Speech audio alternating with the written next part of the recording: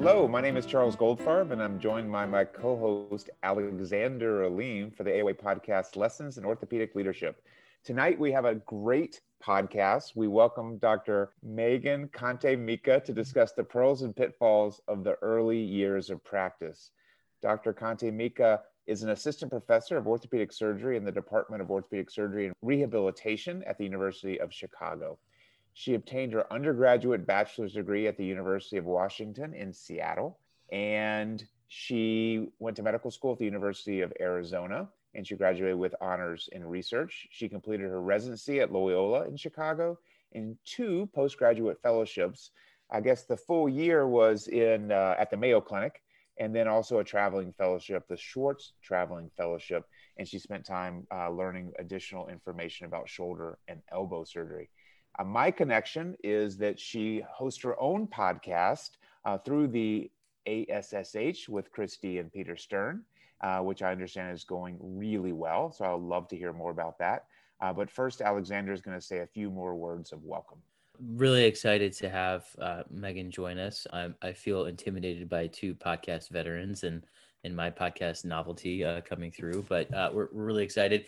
And we're going to talk about kind of pearls and pitfalls that a lot of orthopedic surgeons run into early in the career. And Megan, maybe we can kind of just start how this got started. It sounds like kind of in the setting of the AOA, which has a lot of resources, I think, for young orthopedic surgeons in practice, but we don't really know. I think for me personally, it was I got sort of involved with the AOA with the Resident Leadership Forum.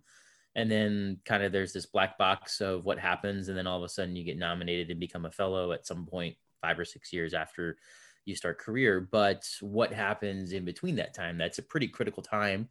Having now been in currently my 5th year of practice, you learn a lot. It's probably the steepest learning curve of your entire life.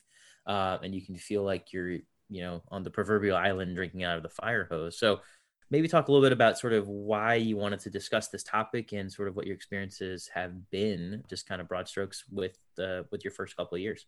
Yeah, thank you, Alexander and Chuck. Thank you for having me here. This is very exciting. I listen to your podcast, so I may not listen to this one because I don't want to hear my own voice, but this topic arose because we were talking about mentorship for young surgeons in the first few years of their practice. And there's this model of just setting up somebody with another person and seeing if they can work it as mentors and mentee.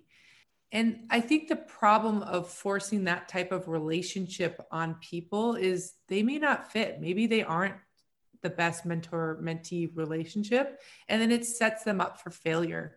So I think what we need to understand is the needs of young surgeons. And now that I'm in my 6th year of practice, I'm starting to mentor people who are just out of fellowship.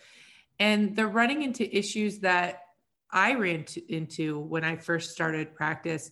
And I was really alone. I thought that I was the only one going through these issues. Thought I was unique. And then all of a sudden I'm realizing I'm not that unique and that they're going through the same invention of the wheel that I went through. And what can we do to stop this reinventing of the wheel and help people through their first few years? Because it sounds like we're all running into the same issues and we don't even know it. So that is really well said. So let's set the stage, I guess. Tell us a little bit about, I gave the, big picture introduction, but tell us a little about your practice. You're in academic practice. You're in Chicago at the University of Chicago. Tell us what your goals were clinically in setting up your practice, what type of practice you hoped for, what your practice is 5 years later, and then we'll move on to other topics. But just set the stage for us. Tell us about what you're doing currently. So I am a upper extremity surgeon, meaning clavicle to fingertip. Anything in between, I will take care of. I see peds, I see adults. I'm associate fellowship director, and I am also the clerkship director for the medical students. So I'm heavily involved with education. I'm doing research in opioids, social disparities, and I'm mostly interested in elbow surgery and athletic injuries of the elbow, wrist, and hand. there's a lot you said there that's awesome, and we can discuss each of those areas. First of all, the elbow and the athlete resonate with me personally. Those are two of my areas of interest as well. So this is an issue for all young surgeons. Did you intend to start broad and potentially narrow your practice? Because that's obviously quite broad, clavicle to fingertip, adults and kids. There's not much you left out in the upper extremity. I guess nothing. Was that your goal? And do you think you'll be able to maintain that? Or do you think you will feel the need to narrow and specialize further? So that is exactly what's happening now. I think everyone goes into practice telling their partners, I'll do whatever you want me to do. Like, just hire me. And then you get hired, and then you're doing all these things that you want to do, and your partners definitely want you to do that you may not want to be doing. And from there, you have to find your niche. For me, a lot of people didn't want to take care of elbow. I had zero plans to become the elbow lady of University of Chicago, but it found me. And so I've built up a practice where, orthopods in the surrounding area either have issues or don't want to deal with elbows at all, and they send them to me. The sports division needed somebody to do the sports hand and wrist. I never thought I'd work with athletes, but they needed someone to do it. And I said, okay.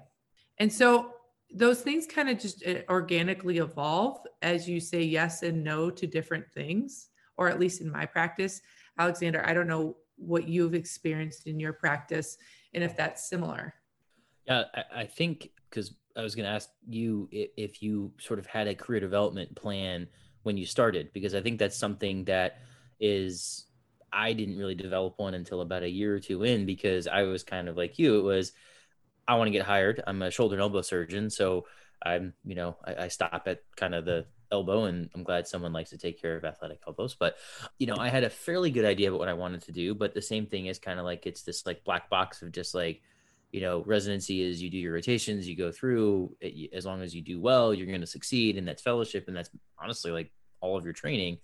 So you kind of just have this mentality of like, I'm just going to show up and just work hard and the rest will figure itself out. But you can sometimes find yourself either in really good situations, which it sounds like yours have evolved into, or really bad situations. And we hear this stat that kind of is a little bit scary about, almost 50% of orthopedic surgeons change their practice within the first 5 years.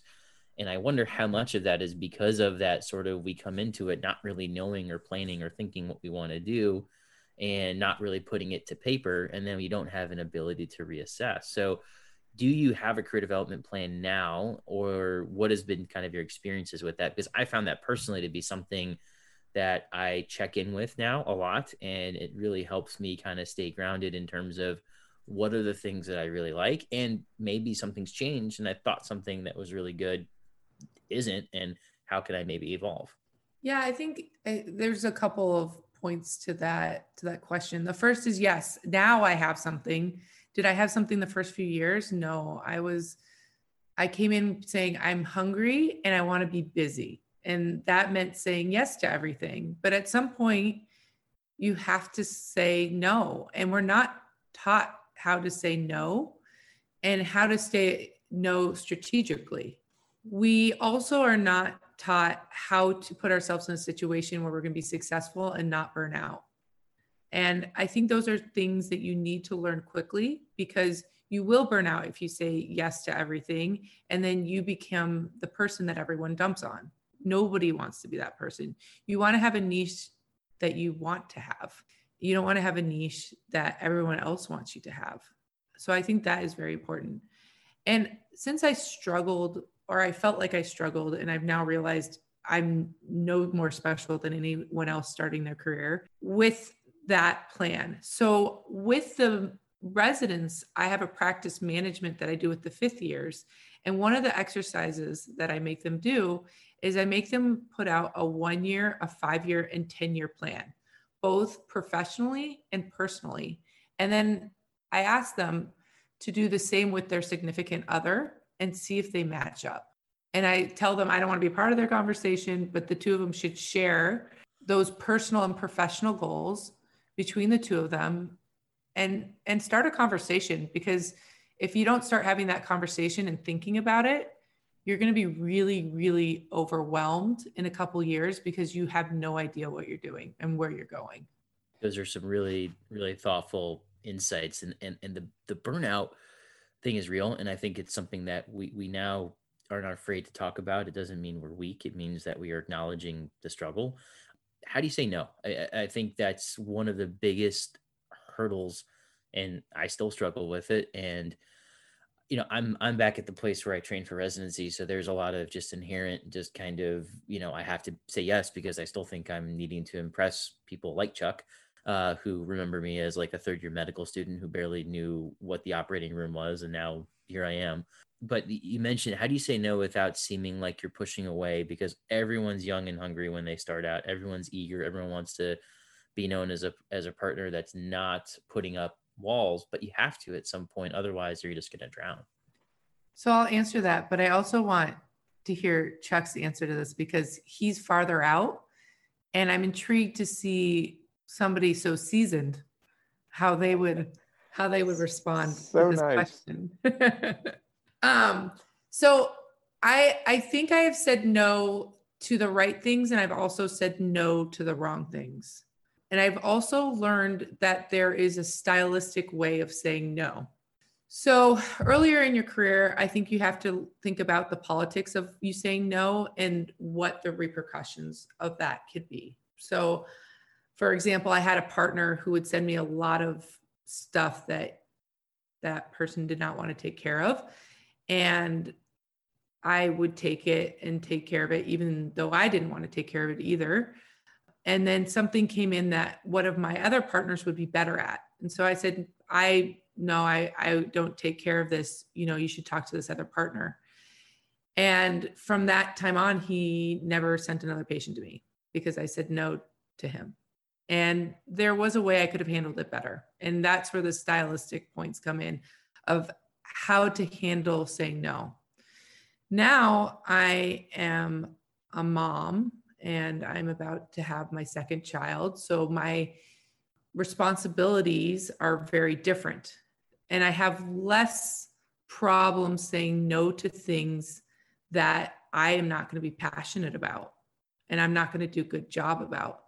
I've asked by some people to take on some leadership roles that 2 years ago I would have loved to have, but now I do a bad job at it because I don't have the bandwidth.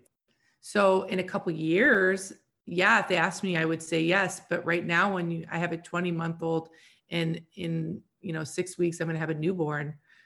There's no way I could do it and be good. It's going to make me look bad. So you have to say no. But I say I can't do it now. And it's not because I don't want to. It's just, I don't think I'm going to do a good job at it. In a couple of years, please circle back. That goes so much farther than just saying, no, not interested, or trying to turf it onto somebody else. Chuck? Great points. A lot has been said that I'm dying to comment on. First of all, thank you for calling me seasoned and not old, but I am so old that I'm going to shortly be getting my vaccine because I'm in the older age group, which, go figure, is that good or bad? Anyways, all right, first thing, how do you say no? So I learned the hard way. I think generationally, and I don't know if I'm in a different generation than you guys. I think I am. Yes, I see some head nods. You guys don't see those who are listening. We're silently nodding our heads just to non-base, Chuck. So I'm in a different generation. That's fine. And I guess in the generation I feel like I grew up in, and I think it was pretty well accepted, you don't say no. Because as you start your practice, you're trying to make connections and learn as much as you can. And you just said yes. And that is a recipe for disaster, for sure. There are benefits. You meet people, you learn things. You may learn and be exposed to clinical things that you otherwise would not have been. Like Megan, I was exposed to the elbow because no one at my institution really wanted to take care of the adolescent elbow. And that's how I was exposed. And I said yes to that. And I thank goodness that I did 20 years later. And so there is power in saying yes, but it has to be on terms where, as we've heard, you can do a great job and you'll represent yourself and your institution well. It'll make you happy. Not everything has to make you happy, but you have to have job fulfillment. And so there's a lot to that, and all of us will approach it differently. I think a thoughtful no, if it's going to be no, has to be handled really tactfully. And there's sometimes just saying no is really tough, but in the end, it can be the right answer. And I would also say I love the concept. And, as medicine becomes more savvy with the connection to the business world and we learn from our peers in the business world, the whole concept of the 1, 5, and 10-year business or personal plan is incredible. It's absolutely the right thing to do. And seeing where you change priorities or lose your way is just incredibly valuable. I did not do that. And, there's also value in pursuing the opportunities that come your way without a rigid adherence to such a plan, but having some guiding principles and being aligned with your significant other absolutely has to be the starting point. So I think those are great pieces of advice. And then I'll turn it back to both of you with a question. In bigger practices, and I don't want to distinguish between academics and private practice, but in bigger practices, it's hard to stay broad, right? In smaller practices, you need to stay broad because you'll be asked to do more. The bigger your practice, the more likely that all those niches have been accounted for. So, Alexander, when you started at Washington University, it was already a pretty big practice. It's gotten bigger. How did you stay as broad as possible? And do you think you've stayed sufficiently broad? How much elbow do you do? That's a great question. My situation was a bit unique in the fact that when I finished residency, we had 4 full-time shoulder and elbow surgeons. And then within about a month, we went down to 2 1/3 shoulder and elbow surgeons. So I came into a practice that was desperate for just a shoulder and elbow surgeon because of clinical volume needs. And so I came in and basically got handed like a full practice that was like, we need you just to offload these patients because my two more senior partners were basically running on red line. So I got thrown into a very busy clinical situation, which was great because you want to be busy clinically, but it actually kind of maybe prevented me from thinking about some of those other things in terms of how did I want to develop my research? How did I want to develop my educational plan? What administrative stuff did I want to get involved in? And so that's been something that I've had to really kind of circle back with. And I've been lucky enough to be kind of involved as the associate residency program director now, which has been a really, really great opportunity. And be also involved with some of the administrative work on our floor, which is kind of like near and dear to my heart because these are all like people that I used to remember as like resident and like kind of living in like the trenches and at Barnes Hospital. So I think it's hard to stay broad, especially at a place like that. And then, I got really pigeonholed really quickly into this is your practice because this is the need of your practice. So how do you then expand into that? And I think part of it is we're lucky enough to be in a big practice and I have great partners. So I'm able to collaborate with people like Chris D and do kind of these, we both see patients that have things that overlap. Let's scrub it in a case together. Let's think about something that we can do. Similarly, flaps with Dr. Brogan and Dr. Boyer, how can I do that? So I think being open with your partners and kind of saying, hey, can we maybe do this together and not getting pigeonholed is really important. I would ask, and maybe Megan, you kind of mentioned this, the circle back. No, now's not a good time, which I think is a great way of thinking about things because you have to be honest with yourself and the quality that you can provide for an opportunity. But there's that inner fear that, wow, this may not come back in 2 or 3 years when I'm ready for it. How do you rectify that? How do you kind of deal with that? Because that's, for me personally, is the biggest thing that kind of sits in the back of my head is this is great, but what in 5 years when I know I can probably do it better, is this going to be completely gone? Yeah, it's a great question. I think we all struggle with that. And I think that's why we have a hard time letting go because we don't want to miss an opportunity. But by saying yes, sometimes you do miss another opportunity. So saying no doesn't necessarily mean it's closed the door. It may have opened another one. One of the things that I think was invaluable of learning is the power of your partners. It's really easy, especially when you first start, of feeling really alone. You go from residency where you have, all these people who are in the same boat as you. You can commiserate in the resident room, who understands exactly your frustrations. You can joke and they get what you're talking about. To all of a sudden you're in practice and None of your co-residents exactly have the same practice as you. They're not going through the same things. And your colleagues at your job are at different levels of training and are going through different things. So it's very easy to feel lonely. But that communication with your partners is so invaluable. Understanding the roles of your partners is also very invaluable.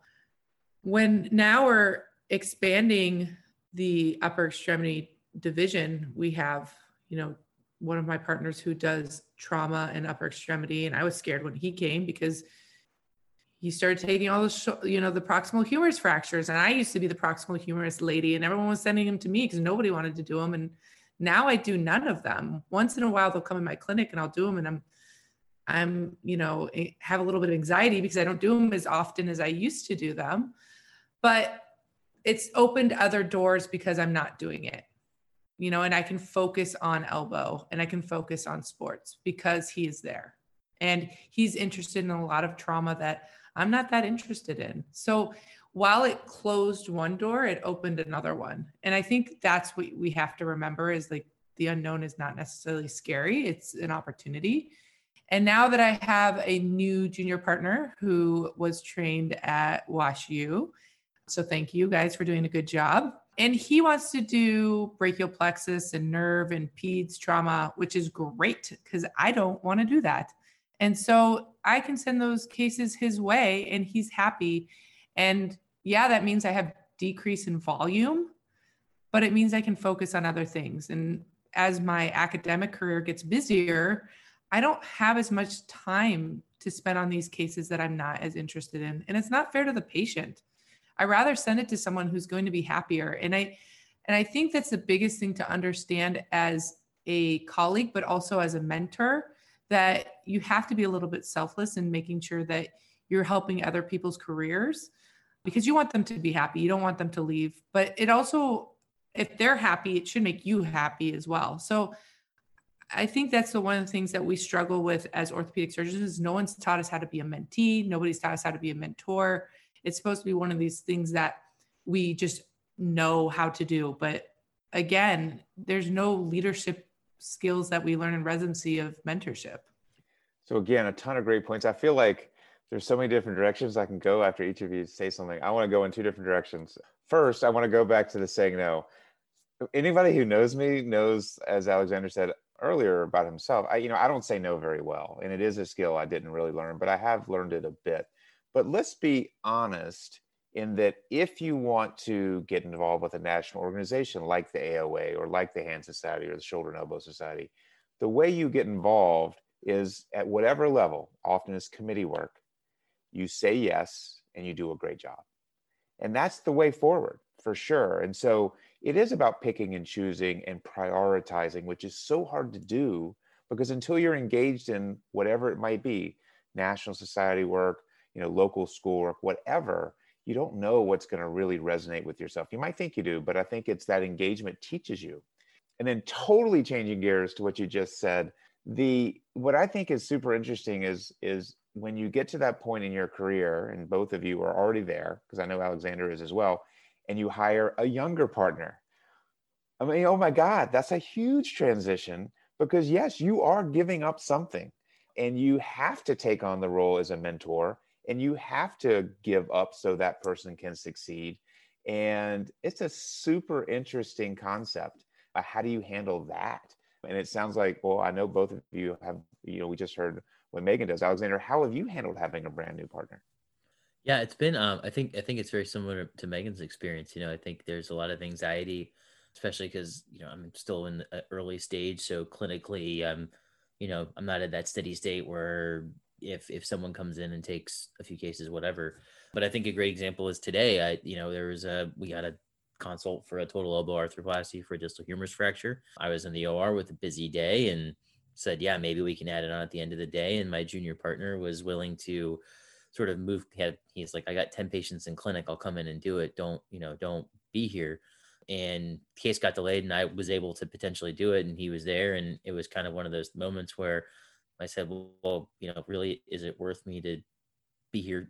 And he's already doing it. He's going to do a great job and everything worked out well. So I think that's kind of letting go. Whereas, I think 4 or 5 months ago, I would have been like, I'd still be in the OR probably. So I think that makes everything a little bit better. Megan, your point about mentorship and menteeship is really, I think, an important thing, because I didn't even think about any of that stuff, like you said, in residency. And it was honestly the resident leadership forum that I got kind of assigned, kind of nominated for the AOA, that even gets you thinking about that. And then you realize how important this is for your career. And really, a lot of the stuff we've talked about in residency, while it's important, the technical things change and we evolve. But some of those, how do you understand who's a good mentor? How do you be a good mentee? And how can you leverage some of those relationships? I didn't really think about that until before my chief year. And then you kind of go on. And so what are some of the ways that you are trying to incorporate that? You mentioned a little bit of the practice management series you have with the fifth years. Anything else that you've done personally to try to develop your own skills, both as a mentor and as a mentee? That's a great question. So today, I guess is a good example. I met with one of our new hires who is 6 months in, and I got coffee with her, and she's not in my subspecialty. She's orthopedic surgeon. And I just asked her how things were going and just left it really open with no agenda, just to see how she's doing. And we had a great conversation, and there was a lot of things that she had questions about, both on and off the record, that she didn't know who to ask or how to ask. And I remember being in that situation where it's like, what is the right way of handling this situation? And how can I deal with this? What would you do in this situation? And it was really helpful. And I was worried it was going to be a 5-minute conversation, and it turned into a fruitful, 30 to an hour conversation. And I feel like I wish somebody had done that for me when I first started, and just sat me down and said, hey, how's it going? How are you doing? Because we don't know how to communicate that sometimes. And sometimes we need a check-in.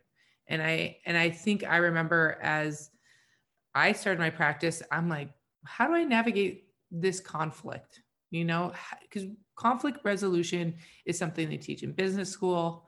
They teach it in all of these other things, but we learn conflict resolution from, our attendings when we were in residency. And some of our conflict resolution that we're taught is throwing instruments or berating people or other things that we would not be able to do today, and would put us in some type of written up situation or cultural sensitivity classes on Saturdays that are just not acceptable now. So I try to spend some time learning those things myself through reading, through asking my own mentors, what would they do in these situations, and have a broad spectrum of mentors. And I'm intrigued to hear about your mentors and that kind of spectrum, but I do have ones that I talk to about my personal life, that how do you balance these things? There's other people that I talk to about purely career stuff, purely research stuff. And I have found that when you kind of have a lot of different people involved and invested in your career, you can get a lot of really rich answers, but at the same time, you need to do that for the generations that come after you. That's well said. I would say to residents who are listening, and I say this to our own residents when they're considering their fellowship choices, as much as you need to learn the nuts and bolts of whatever your fellowship may be, you ideally identify someone who will be there for you as you develop in your career. And that's certainly what I did in my choice of fellowship, which was with Peter Stern and a bunch of other wonderful people, Tom Kiefhaber and others. But part of my choice was knowing that I would have a great mentor. And it's harder to do in residency because you just don't know exactly what you're doing when you're applying to residency. No offense to those who are listening and applying. But I think for fellowship, for me, that was crucial. And then as a young attending, as Megan said, I learned different things from different people, and I counted on different messages from different people. And again, I don't want to, maybe I'm speaking about myself or maybe about my generation. I think things are more verbal and people are more comfortable asking. For me, it was always informal, and a lot of it was watching and learning through seeing how other people handled problems. I think we are all better in 2020 about how we communicate things like, mentorship lessons. But so many people, I've been so fortunate to have wonderful mentors that each bring something different to the table. Yeah, I agree. I think it's the more diverse your mentors are, I think the more information you can get and the better you can make yourself. And, within your subspecialty, within orthopedics, within medicine, or even outside of medicine, just getting life advice from various walks of life from people who may not necessarily have the exact same goals or experiences as you do, just to get a different perspective, I think is really helpful.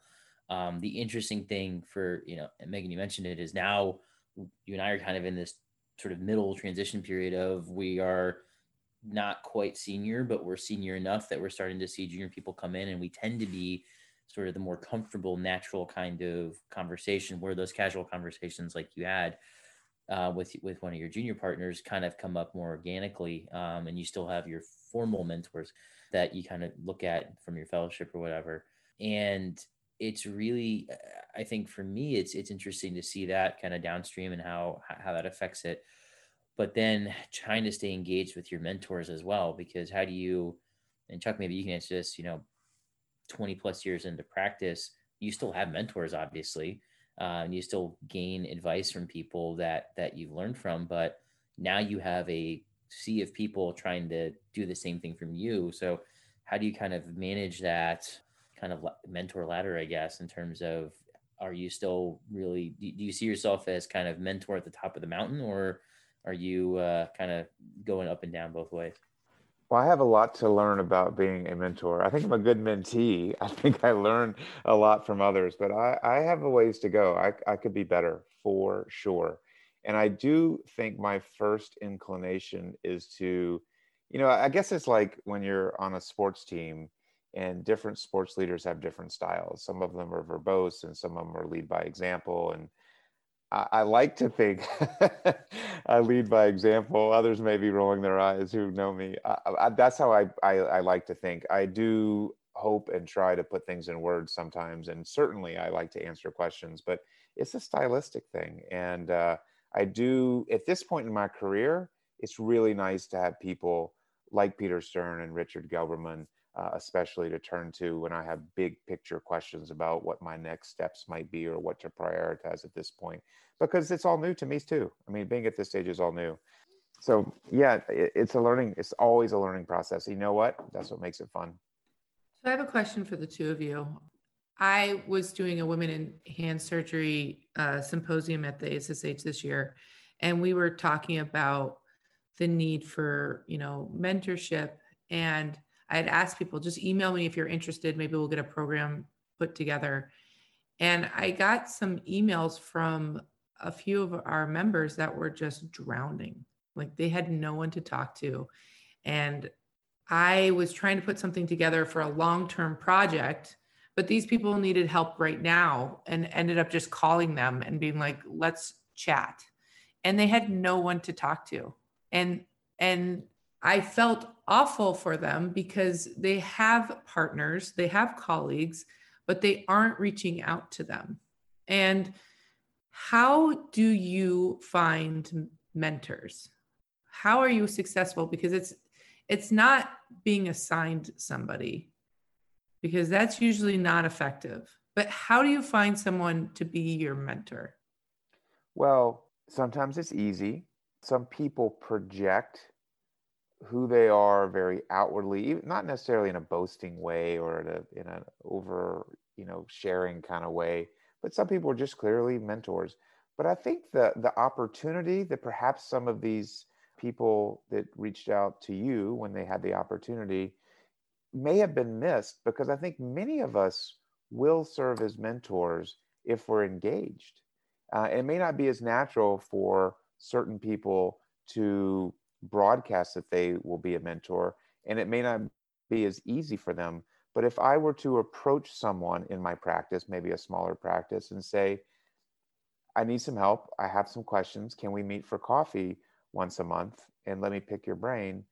Maybe that works. I would never suggest it'll work in every occasion, but part of it is finding a fit. So even if you have the obvious mentor, that person may not be the right mentor for you, or may not be the right only mentor for you. And so, as we talked about earlier, I think it is finding what different people bring to the table.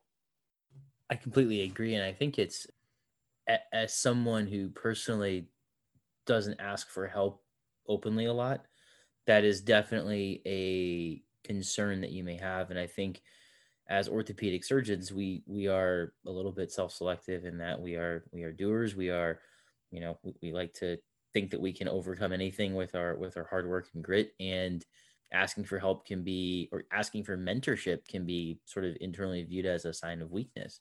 I don't need help. I can figure it out on my own.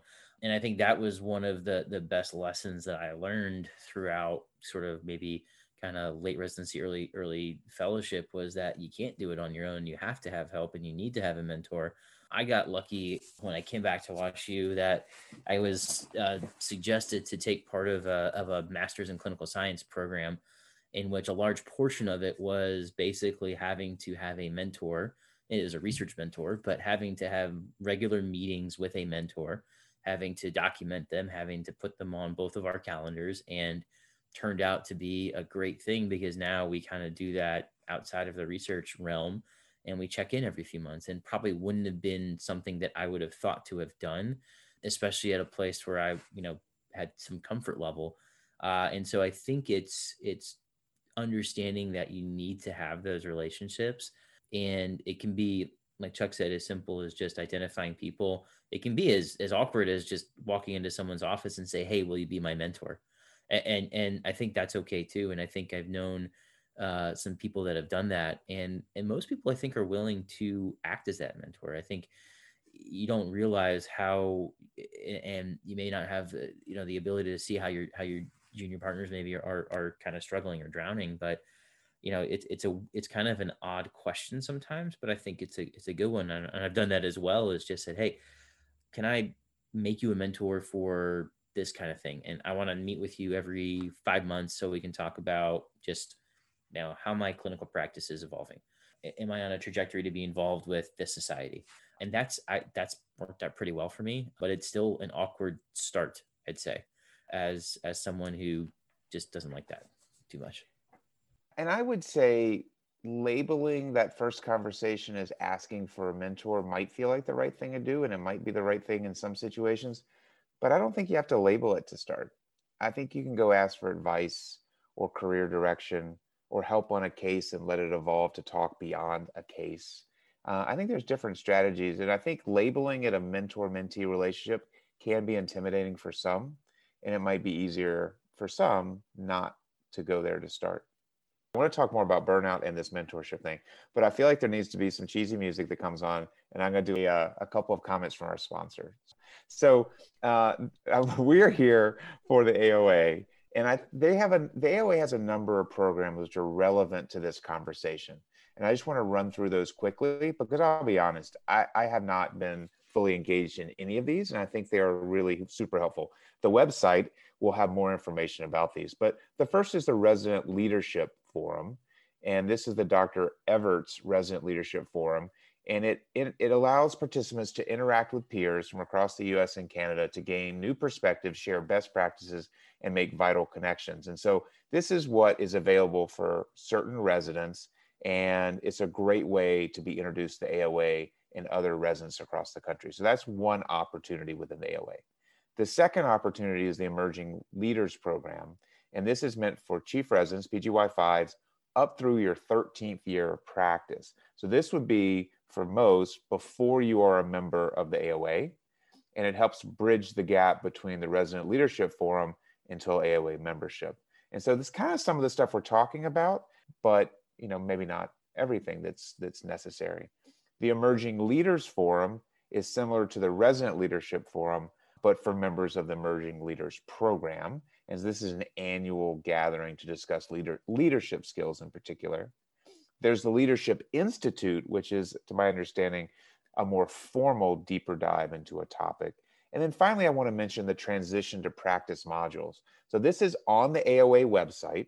It's under the CORD, the CORD tab, for those of you not familiar, on the website, but you don't have to be a member or an affiliate to access these. You have to log in so we can keep track of things. But this has various modules like how to choose a practice, negotiating contract, coding and billing, leadership development. So really useful information that many of us did not know was even there. But there's a lot of opportunities, and we want to help that transition from residency to fellowship to young member to seasoned member, because the AOA is more than just being about the seasoned orthopedic surgeon. All right, I've blabbered on too long. Now we get the cheesy music, and we're going back to Megan. So I think something you brought up about burnout. I think burnout is really important to talk about. I know that everyone thinks that the millennials are soft and that we just can't handle it and we just burn out because we can't deal with it.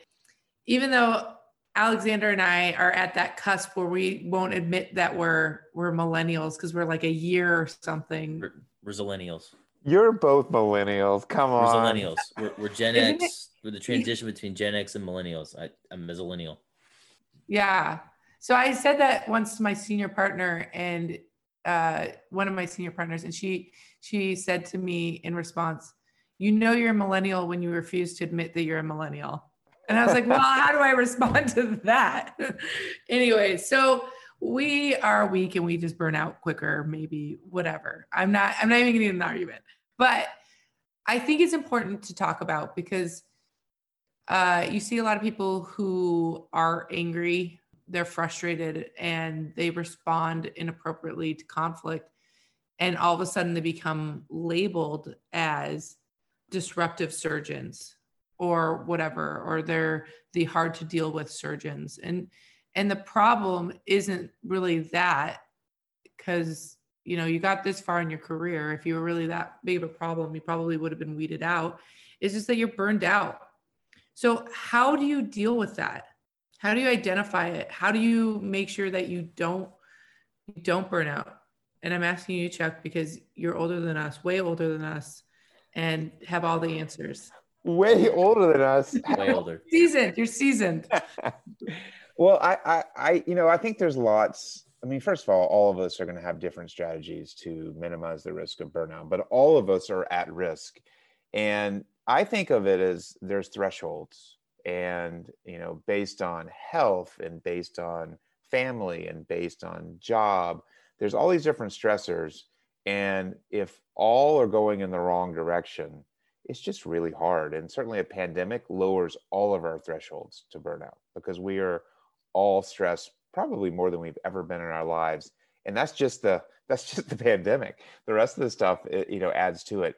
I think we all have to develop different strategies to increase our resiliency. And sometimes it's little things. One of the things that really has been valuable to me, first of all, I'm at the point in my career where when I'm practicing medicine and not doing leadership things and meetings and things like that, that's when I know I'm back in my happy place. And so if I'm in clinic, I love it. And when I'm in the OR, I love it. But one of the things that's helped me is when I operate with one of my partners, it's a de-stressor, it's fun. And I think at both of your stages, since you were so young and millennial-ish, you don't do that very often. And you forget about that being really fun. You have residents and fellows because you're in academics, but operating with a partner is different. And so that's one, and I'll just leave that. That's one of my techniques. And I'm fortunate to be able to do that somewhat commonly. I would recommend that to anyone who doesn't do that commonly as a de-stressor and a way to just have fun doing, obviously good work for a patient. I think two things. One, as Megan said, I think acknowledging it is really important. We can make all the jokes we want about millennials being weak and soft, but I think generationally we're willing to accept that there is perceived weakness and then there's something that we're struggling with. And so that's the first step of it, is just understanding what it is and why is it happening. I think I hear this a lot from people, and they say, well, when I'm doing the medical stuff, it's great. When I'm in clinic, it's great. When I'm in the OR, it's great. But then it's when I'm, in the administrative meeting, or when I'm doing all my documentation, or I'm doing my paperwork, or I'm doing the billing, that's when things kind of pile up and I lose it. And so part of the problem is that's kind of unfortunately a necessity now with what we're doing in the medical thing. So the administrative burden is there, and we have to kind of acknowledge that that's going to be there. And so how do you then deal with that increased burden? I think I think it's finding those little nuggets, like Chuck said, that make you really have a lot of fun when you're doing it. For me, it's residents. To work with a resident is so much fun. To see kind of that transition, see how they grow over the time with me on a rotation, kind of see them develop over the 5 years that they've come through. That's just bonus time for me. To be able to hang out with residents is just so much fun, and it gets to be part of what I'm doing in the job. And then I think from a personal life standpoint is just acknowledging that you need time away from work. With the pandemic, Zoom is now something that we all do, but it's made it even easier for us to be 24/7 work, because we can schedule a meeting at 8 p.m.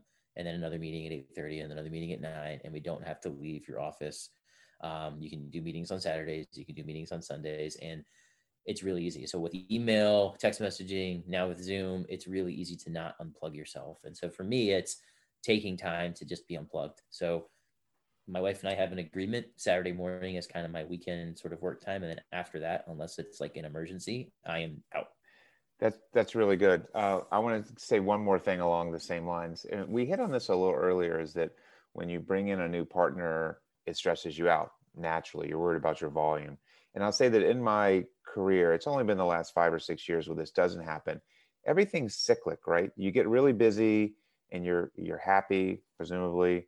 And then for whatever reason, your volume may drop a little bit and you stress out. And maybe you don't have a full OR day. And instead of enjoying the part of the day when you're not running around taking care of patients, you're sitting there stressed out about, if you're anything like me, like, well, why am I not busy now? What did I say? Did some patient go on the internet and say something bad about me? And so I think we have to accept the cyclic nature of what we do. And it takes a while to have a practice that's resilient to trends we don't even understand.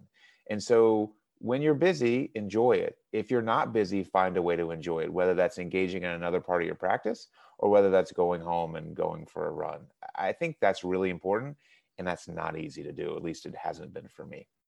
So it's interesting that you talk about it, because it's a timely conversation for me. Is I'm going to be going on maternity leave, and during that 3 months, a large portion of your practice is gone because they've either had issues that your partners have taken care of for you, which is wonderful, but it's not like you come back to a full OR, a full clinic. You have to build up again. And I've had to do that once when I started practice. I had to do it again when I had my first child, and I'm going to have to do it again for a third time with my second child. And it's hard because you want to be busy, but you're also in a new transition in your life that you should appreciate that time that, maybe you get to go home a little bit earlier because you have a newborn at home that you want to hang out with. So I think that's really wise, Chuck, to say that there is a silver lining as you go through these different cycles of your career, but also appreciate the different transitions you're going in your life, and that your practice is sometimes going to have to change based on your needs. One of the things, there was an article we had to read for the orthopedic MOC about burnout, because burnout's such a big issue. And one of the things that they say is that as surgeons, we need to have the feeling of control, which is interesting because we are now in this situation where we're controlled by administrators who are not doctors. And how do you get that control of your practice when they're telling you to look at an Excel spreadsheet or some graph, and that's telling you what you need to be doing with your practice instead of, the outcomes of your surgery? Or they're talking about Press-Ganey scores, and you're like, well, that's not really correlating with my happiness in my practice. So how do you get that control of your practice and still be happy and still make your administration happy? If you can answer that, you've answered the key to success of all orthopedic practices. Okay, go. The loss of control is what we all fear. And I think, unfortunately, in many of our practices, we don't have the control that we used to. We are worried about declining reimbursements.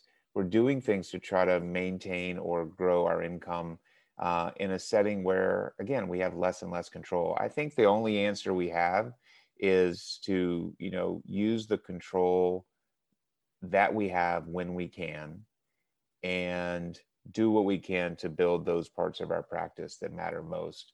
I think it's not something that we can answer as one of the challenges of medicine. I think in the United States, our health, well, this is my very much a soapbox. I think we have a very challenging healthcare system, and I think it's going to get more challenging for us.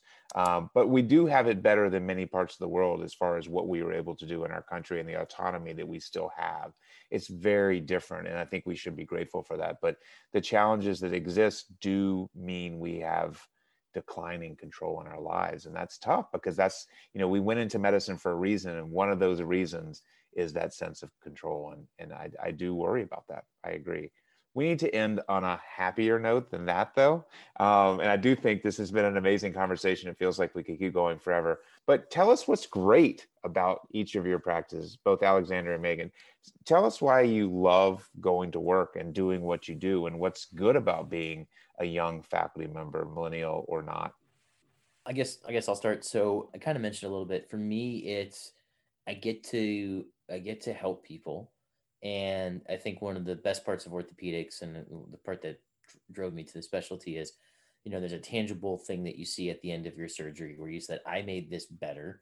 And then you see your patients back in the clinic and they tell you, I feel better. So there's that sort of instant gratification that you have. Being able to just sort of see people improve and think that I had some small part in it is really just one of the coolest things about being an orthopedic surgeon.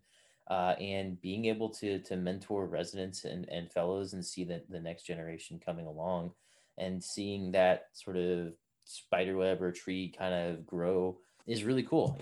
Being in my fifth year of practice, this graduating chief class is the intern class that started when I came back as a faculty member, and watching their growth and watching them go to amazing fellowships in a few months and going to see what their careers do.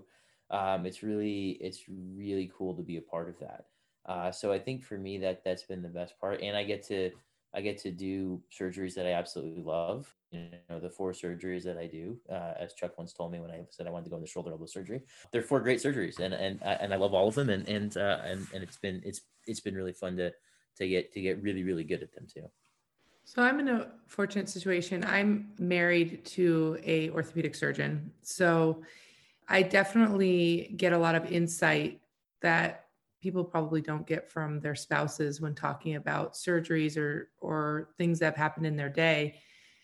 And he helps point out the things that make me happy in my career. And he gets to support me in that because he understands it. And he's helped me understand the things that make me happy and to make sure that those are the big things in my practice. And having a cheerleader like that is really important. But it's also helped me have some understanding of what I need to focus on. And one of the things that makes me really happy is I'm in a situation where I get to do the surgeries I want. I'm not being pigeonholed to, I can only do the left knuckle of the MCP joint of index finger, et cetera.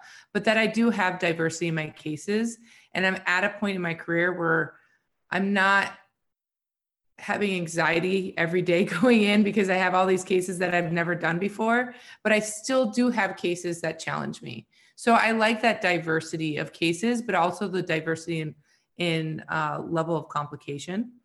I love teaching residents and fellows. I don't think I was that good at it when I started because I was still learning myself, but I think I'm at a point now where I have a lot more to offer, or I hope I do. Maybe we should check in with my residents and fellows. But I feel like I'm at a point where I'm receiving and giving to medicine. And it's not before I felt like I was always needing help, but now I'm helping others. So I do think that I feel like I'm on both sides of it. So it's nice to be able to help people and give back everything that's been given to me.